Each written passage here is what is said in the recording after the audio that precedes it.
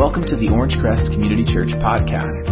Our hope is that this weekly podcast provides both encouragement and challenge as you move forward in your relationship with Jesus Christ. Thank you so much for listening. Well, good morning, church. My name is Daniel, and I have the honor of speaking with you all this morning. We're in a series called Stories to Live By. It's about parables. And a parable is a very basic story that Jesus would tell that had a simple yet profound truth that really connected to the things that he was teaching. Now, I don't know if you're like me, but you go home and a lot of times you don't remember everything that's said in a sermon, 30, 40 minutes. You don't remember everything that's said. But a lot of times you remember stories, right? And Jesus told these stories because he really wanted to drive home key points and to help things really stick in our minds so that as time went on, we would really remember the stories and hopefully the principles behind them. Now, just to let you know a little bit about myself, my role throughout the fall and the spring has really been to serve in the setup team, to do the pipe and drape and set up the lights and unload the trailer and all that. And I also served in a new training program called Horizon for those who really want to build a strong foundation for their spiritual life. So I facilitated in that. And then I'm also in a training program called Antioch, for those who want to go into a vocational ministry. And so I have the opportunity, a lot of the staff are away today, so to speak with you all this morning. Now, I know we're halfway through 2018, but 2017 was actually a big year for me personally. I moved to California, and I started attending and eventually became a member here at OCC. I got married to Katie Funderburk, formerly Katie Bowling, so that was exciting for me. And I also turned 30 last year, and so as big decade milestones go, I really had a lot of time to reflect on my 20s. And, just thinking about what it really went well in my 20s, do I want to take lessons taken to my 30s. And one of the areas that I really dealt with a lot was I just wanted to move into the next stage of life. I wanted to make an impact. I wanted to do something. Anybody in your 20s right now that you want to impact the world and just get out there and you're tired of school and you're tired of training and you just want to do something. And that's how I was. I really wanted to do that. And a little bit more about myself. I'm originally from Texas, and I had the opportunity in 2012 to go to Canada, actually, to serve on a new church plant that was starting that's connected to our network. And so 2012, I moved there, and I moved to a city called Mississauga, right outside of Toronto. I think we have a picture of it, where it's located on the map. It's over there on the East Coast, about an hour away from Niagara Falls. It's really cold there. And so part of the reason I went there is it's a pretty large city, 750,000 people, and about 60% are foreign born. So you have people from lots of different places, Pakistan, India, China, all over the world. And so it really excited me, the opportunity to get to rub shoulders with people from lots of different cultures. And what's really unique about where I got to serve was it's in fact, I believe, where OCC had its very first mission trip. And so in the summer of 2013, a team from OCC came up to Canada to help our church get started. And so I think we have a couple pictures from that. We have an outdoor service that we did about 5 years ago in July of 2013. And if you look closely, you might be able to see some familiar faces.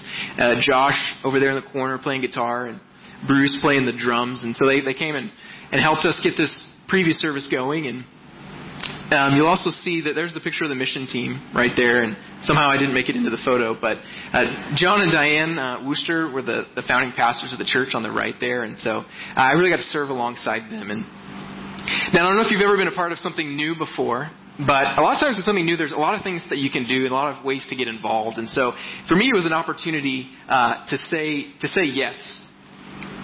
And so over time, as time went on, I really got the opportunity to say yes to lots of different things. I served.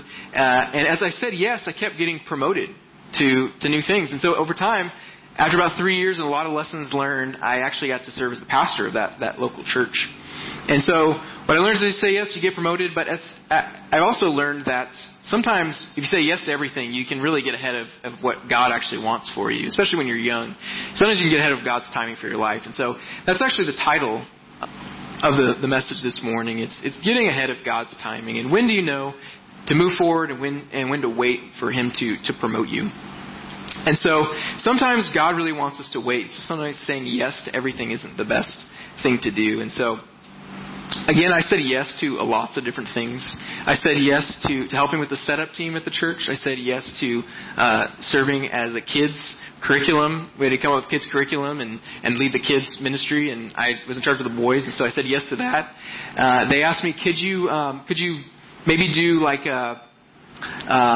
design a flyer and put it all together for a block party and outreach? And I said, yeah, sure, why not?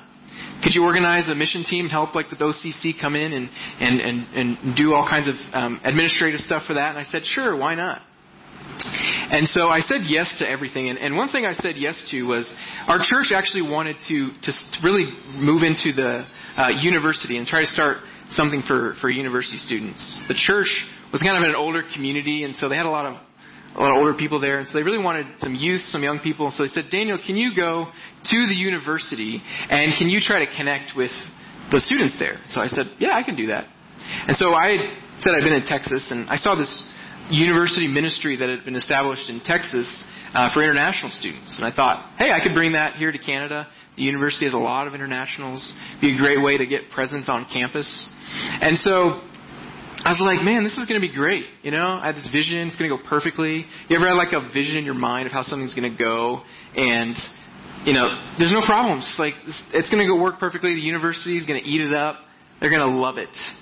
And you might imagine where the story is going, but it did not go as planned for the most part. So I rallied a young group of students, young adults, to help me with this ministry. And one of the things I failed to do is really take into consideration some of the steps to build rapport with the university. And I still remember the key mistake that I made was I had the opportunity to go and to actually talk with the administration at the university. And I walk in there and I talk with the lady. I'm representing our club, and we're talking about it. And she said, oh, where are you from? And I said, oh, I'm from Texas. And she's like, well, you don't have an accent. And I said, where are you from? And she said, oh, I'm from South Africa. And she had a pretty strong accent. And she was just talking about how multicultural the university was and how excited she was that we were starting a group for the internationals on the campus.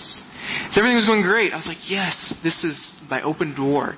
It's going to go perfect. And right as I was about to walk out the door, she said to me, oh, and by the way, what do you study? What's your major? And I said, oh, I'm not a student here. I'm just a volunteer from the local church. Now, if you have been a part of an administration at a university, you may know this, but I didn't really know this. And that's not really the answer that she was looking for. They didn't really want an outsider from the university, from some church that they didn't know about, to try to start stuff on campus. And so I made a really big mistake representing myself, not as a student. The message I heard later was, how dare you try to start a club on our campus? And from there, it was just a series of things happening that really ultimately led in our club disbanding. And for me, it was like a huge punch to the gut, because I had rallied these students, I'd gotten all this together, and try as I might, God just kept closing doors. And eventually the whole thing fell apart. And afterward, I looked back and I just saw this whole trail of decisions that I had made that really were a little bit hasty. I didn't really think through them well. I didn't really ask God if that's what He wanted for me. And I thought to myself, how often do I do this? How often do I rush into decisions without really checking with God first? And it wasn't that I wasn't teachable. It wasn't really that I wasn't getting coaching or asking questions or really trying to do the best that I could in that regard. It's just I had a goal and I was kind of blinded and I just went for it. I had this burning desire to make a difference. And I thought, hey, here's my chance to really make a difference. And Proverbs 19:2 says, it is not good to have zeal without knowledge, nor to be hasty and miss the way. And I learned why it's not good, because it can a lot of times leave scars.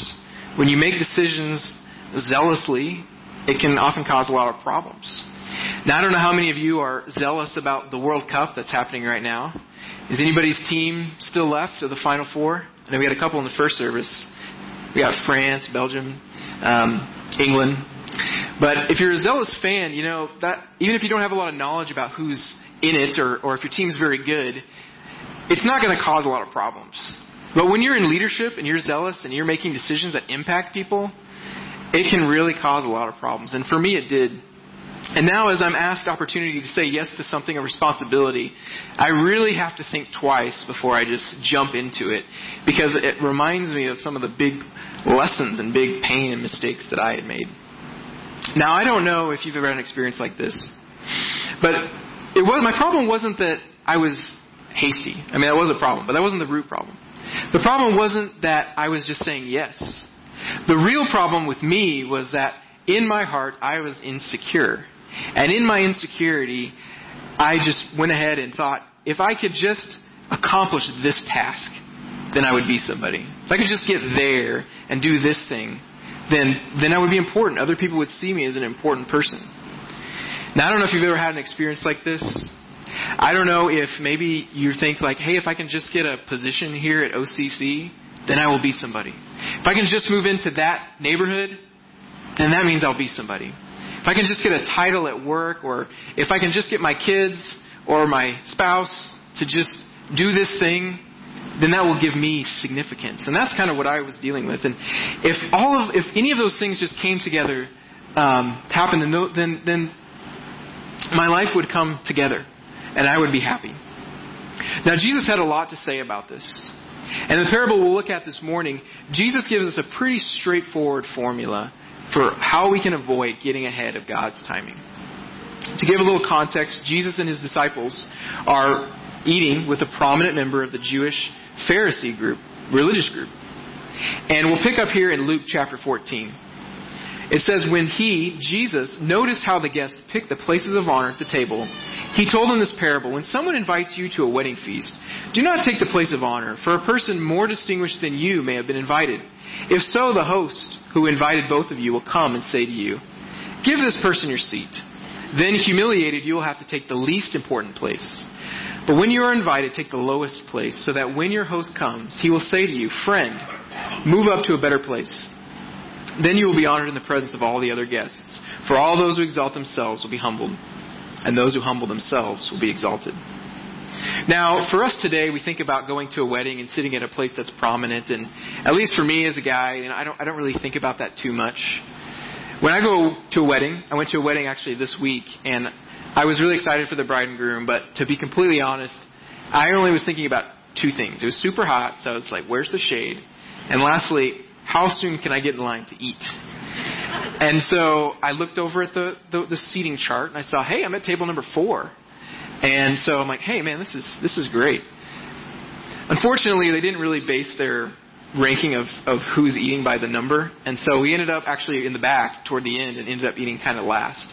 So maybe that's all you think about when you go to a wedding. I don't know. But in Jesus' time, as the Jewish people were thinking about this, the stakes could often be high about where you sat.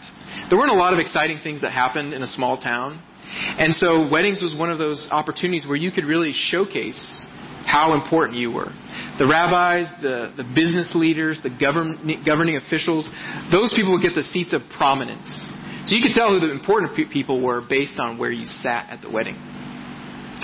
It was also an opportunity to network with people at a wedding. So where you sat, you'd have a chance. Maybe you could introduce your son or your daughter and get them a business internship, or talk with some of the guests that you're sitting next to, and maybe you could arrange a marriage for one of your children. So there was a lot of things at stake for that opportunity, that occasion. And lastly, a wedding in that time could last as long as a week. So if you're more on the introverted side, like me, and you go to a wedding, and maybe you get seated with people that you don't really know very well, you got to make small talk for a few hours, 3 to 4 hours, it can be a traumatizing experience, I don't know, but it's only a couple hours. But if you're at a Jewish wedding, you'd have to do that for an entire week. So you'd want to move up to a place that's good if you're going to be there for that long. Now, Jesus nicely sums up for us the meaning of this parable. He tells us those who exalt themselves will be humbled, and those who humble themselves will be exalted. Now, I just want to make it sure you understand that there's nothing wrong with honor. There's nothing wrong with status. There's nothing wrong with moving up. In fact, the Christian faith has a high view of honor. But there's a right way to move up. And I want to explore that this morning, and the pathway that we can move to be honored according to God. So there's an action step that we must take. There's a test that we must pass. And lastly, there's a secret to passing that test. And so first of all, the action that we must take is that choosing humility protects us from humiliation. Humility is a choice. Isn't it pretty obvious in this parable? If I put myself up, further up, then I really put myself in a vulnerable position. But if I voluntarily take the lowest seat, then I actually safeguard myself against possible humiliation. So to illustrate how humility really protects us, or can protect us, I just want to share an example from my life. As I mentioned, I served for a brief time as a pastor. And one of the things I really struggled with was speaking publicly in front of people. I just would stay up late at night, really agonizing and nervous and just worried about it. And the reason why I would do that is because I was really concerned with what everybody thought about me. I was super concerned. I thought, if I do great, people are going to come compliment me and they're going to pat me on the back and say, "Wow, you did such a great job." And I'll think, "Yeah, I know, I'm pretty good stuff." And it would go to my head. But if nobody said anything, or if, I heard someone say, "Oh, that was a lousy message, that was pretty bad," then it would completely devastate me. And I was super concerned about how people thought about me.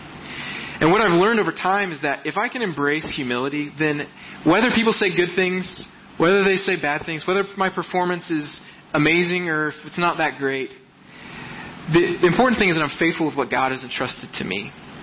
And focusing on being faithful rather than on my performance really has helped me and safeguarded me against the roller coaster of the ups and downs of my emotions. Now you might be asking yourself, how do I practice humility here at OCC?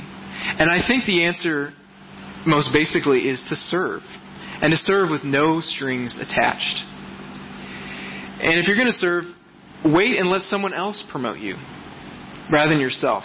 Proverbs 27:2 says, "Let someone else praise you and not your own mouth, an outsider and not your own lips." The reason Jesus told his disciples this in the context of a religious get-together in a home of a religious leader was the same reason we need to hear it.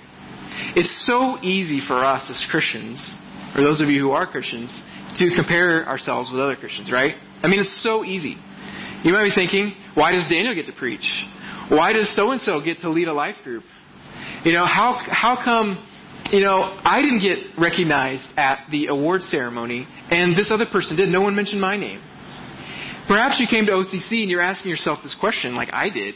How do I move up around here? How do I gain status? And I think the answer is to serve. And to serve with no strings attached. When we voluntarily take a low-profile position that doesn't give us status, maybe we're setting up in the mornings, showing up early. Maybe we're helping in the children's ministry. Maybe we're bringing a meal to someone or praying for someone. Those kinds of things are the things that really God is talking about, Jesus is talking about in this parable. But when we sit back with our arms crossed and we say, "You know what, I'm just going to wait for this big opportunity to come my way," or "I'm just going to critique everything that I see happening, but I don't really get involved," we miss what God is saying for us to do here. I realized for me, as a young leader, and leading a church, it wasn't a big church, but leading a church, I learned that I had a lot of gaps. I learned I had a lot of areas where I just needed to grow. So after a lot of prayer and getting a lot of counsel and doing all these spiritual things, actually the reality is I just wanted to move and marry Katie. Part of the reason, that was the motivation. I decided to leave Canada and come and get more training here at OCC. And so I traded in my snow shoveling for, 115 degree weather. And so now I no longer have that position, but I work in sales. And so it's been a big transition for me. I'm outside pounding the pavement, talking to people, talking to business owners, getting rejected, getting the door slammed in my face, dealing with the 115 degree weather like we had this week. And so sometimes I ask myself, why, God? Why have you put me into this position? Maybe you've asked yourself that question. Why am I in this position? And that's something that we all struggle with. And so as I've dealt with that, I've really been able to reflect on a couple of things God has taught me during this process that I want to share with you. The first is that God has really tested me in my motives. And so it's actually been a blessing in disguise. And the reason why is I've learned if I can't genuinely serve without any recognition, setting up the chairs, setting up the pipe and drape, helping wherever needed without any status. If I can't do that, then I don't really need to be in leadership in the kingdom because a leader in God's kingdom serves. And the second lesson that I've learned has been in the area of my security. What do I put my hope in? I've learned that the more secure I am, the more I can be okay serving in a humble position without any recognition. And that's actually a blessing. There's a very fascinating verse toward the end of Jesus' ministry. In John chapter 13, while Jesus is finished eating with his disciples at the Lord's Supper, it says, Jesus knew that the Father had put all things under his power, and that he had come from God and was returning to God.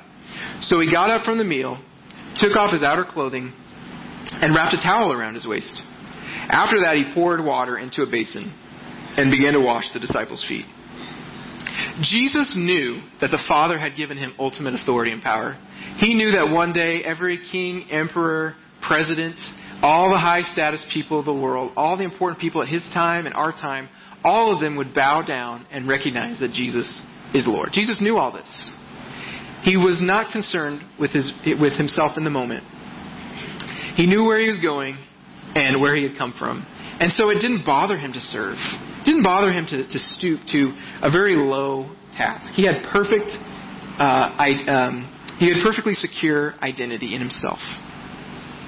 Don't you think it's possible that the more that you and I are secure in who God has made us to be, the more we can take our eyes off of how other people are perceiving us, the more we can stop wasting energy in that area, and the more we can focus on being faithful? All God has to do is take away one of those things that we really put our security in. Maybe it's my looks. Maybe it's my heritage.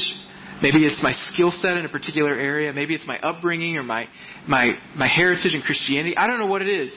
All God has to do is remove one of those areas, and I can be completely devastated. But if you're a follower of Christ, and Christ is your foundation, then He can take away those things, and you can still be secure. And if you are a follower of Christ today, you can relax, and you can focus on the fact that God accepts you as you are. So really the path to honor is to serve, and serving is a byproduct of humility. Now anyone can be humble for a season. Anybody can go to a wedding and sit there for maybe an hour or a few minutes or whatever. But what happens when time goes by? What happens when we wait and we watch and we don't see that God's really doing anything? And so that leads us to our second point, and that's the test that we must pass. And the test we must pass is patience. And so, how long do I have to be patient? So point number 2 is that God promotes in His timing and not ours. You don't have to be a Christian very long to realize that God's timing is very different than our timing. Jesus said in verse 10 here, when you're invited, take the lowest place, so that when your host comes, he will say to you, friend, move up to a better place. Then you'll be honored in the presence of all your guests. Notice the time words here. When, then. And as you read the story, it makes it sound like, okay, I'll sit here for about 45 seconds. Maybe I'll round it up to a minute. And I'm going to wait for this host to come and say, okay, why are you sitting here with these lowlives? You need to come up here to this position of honor. And we think it's just going to happen like that. But isn't it true that God often takes His time in answering? Isn't it true that God often takes His time in promoting us? Maybe you're in that kind of situation right now. Maybe you're waiting for something, a job promotion. Maybe you're waiting for a spouse or for a child. Maybe you're waiting on something and it just doesn't seem like God is answering. And so why doesn't God answer? Anyone ever ask that question? Like, why aren't you answering God? The answer is we don't always know why God doesn't answer. But what we do know is that God often teaches us some very, very important lessons during that period of waiting, during the season of being tested. Now, my wife and brothers and I had the opportunity to go to Yosemite last month, and it's the first time that I'd ever been there. And so we got to go look at the Mariposa Grove, which is where some of the largest trees are in the world, the sequoia redwoods. And there we are. If you can see, standing underneath, you can actually drive a small car through that opening in the tree. And this picture doesn't really do it justice. These trees are massive. And from what I've understood, they grow at an average of about 1 to 2 feet per year, Which means in order for a tree to get that large, it's going to take 50, 75, 100 years for it to develop the thickness and the height of this tree here. God wants to grow our lives to be like this sequoia. He wants us to be able to be strong and sturdy. If God wants to grow a mushroom, what does He do? He grows it overnight. But it can easily be kicked over. But a tree like this can stand for decades, centuries even. Jesus set this example of waiting Himself, in fact. Do you know what percentage of Jesus' life was lived on this earth where He didn't do any public ministry?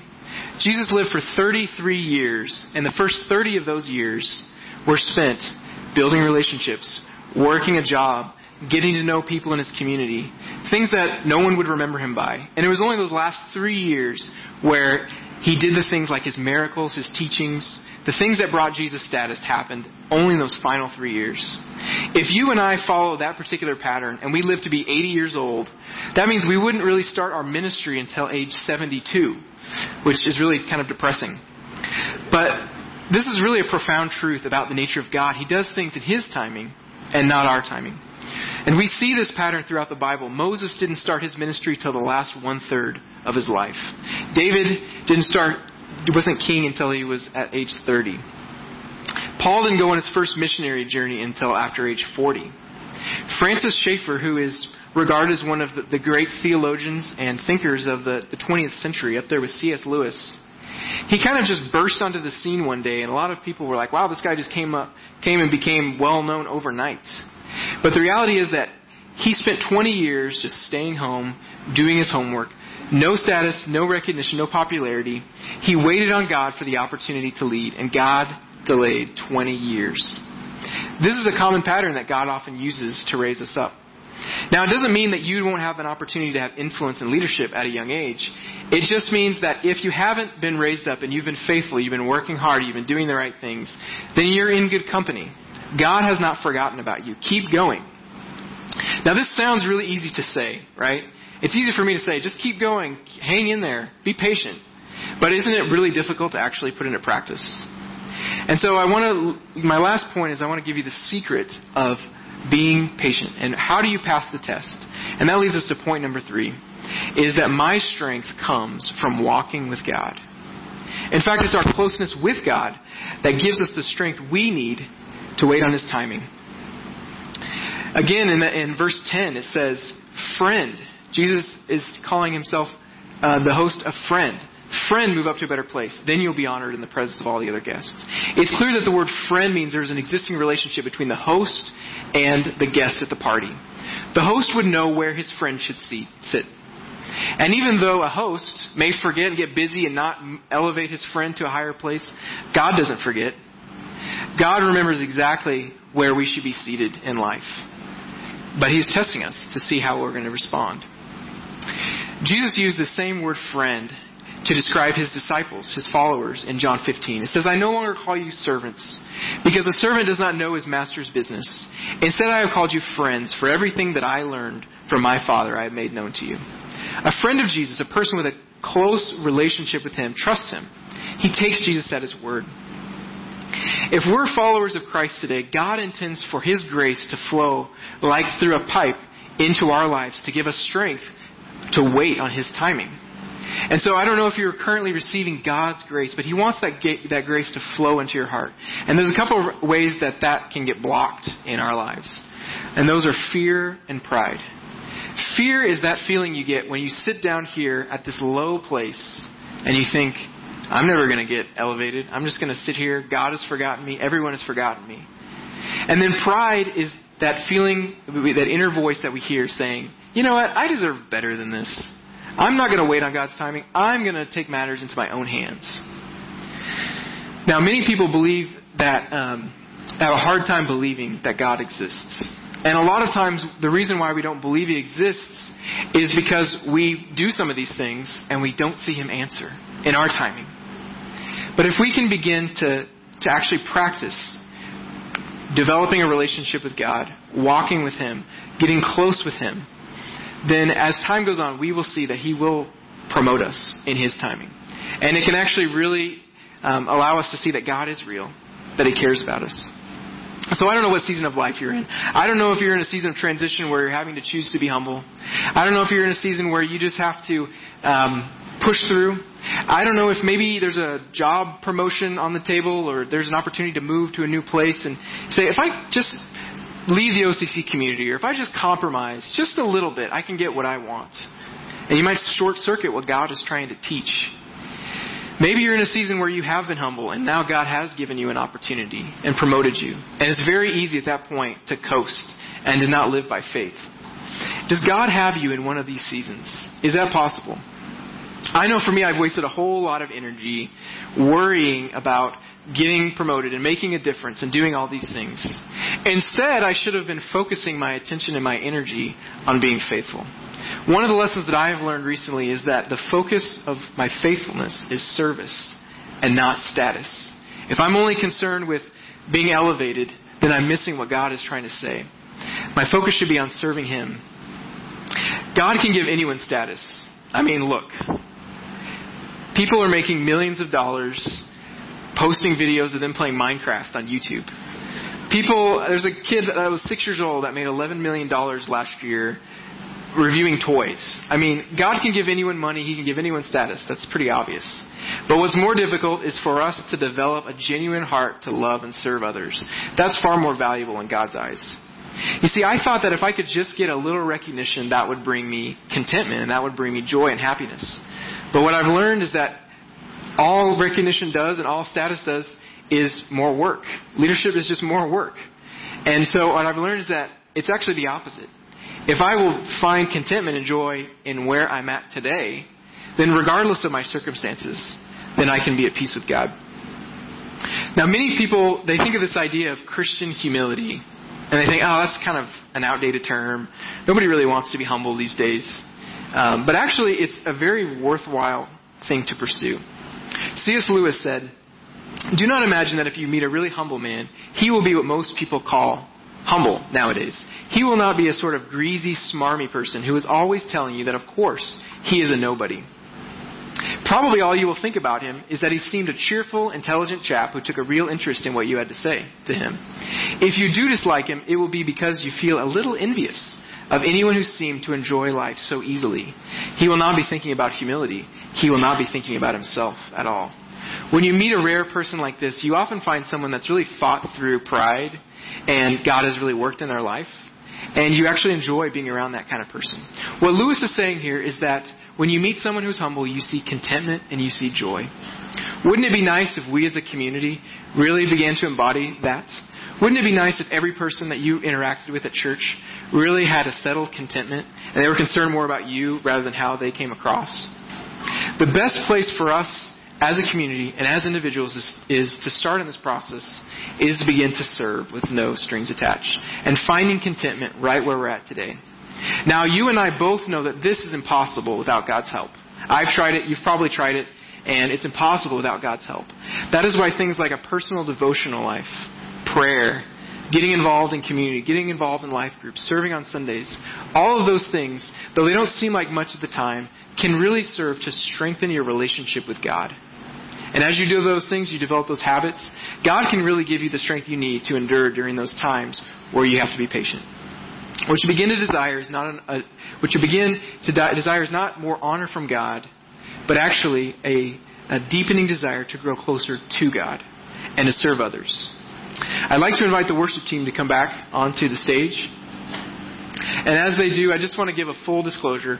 I don't have all this figured out. I'm right in the middle of it. I'm still dealing with all kinds of opportunities to choose humility. I got to wrestle through that every day myself. I don't have it figured out. But my hope is that as you really seek this kind of thing, as God really begins to speak to you, that He would be encouraged. As Scott said last week, just stay in the fight. I don't know if you're dealing or struggling with being patient. I don't know if you're struggling with an insecurity right now.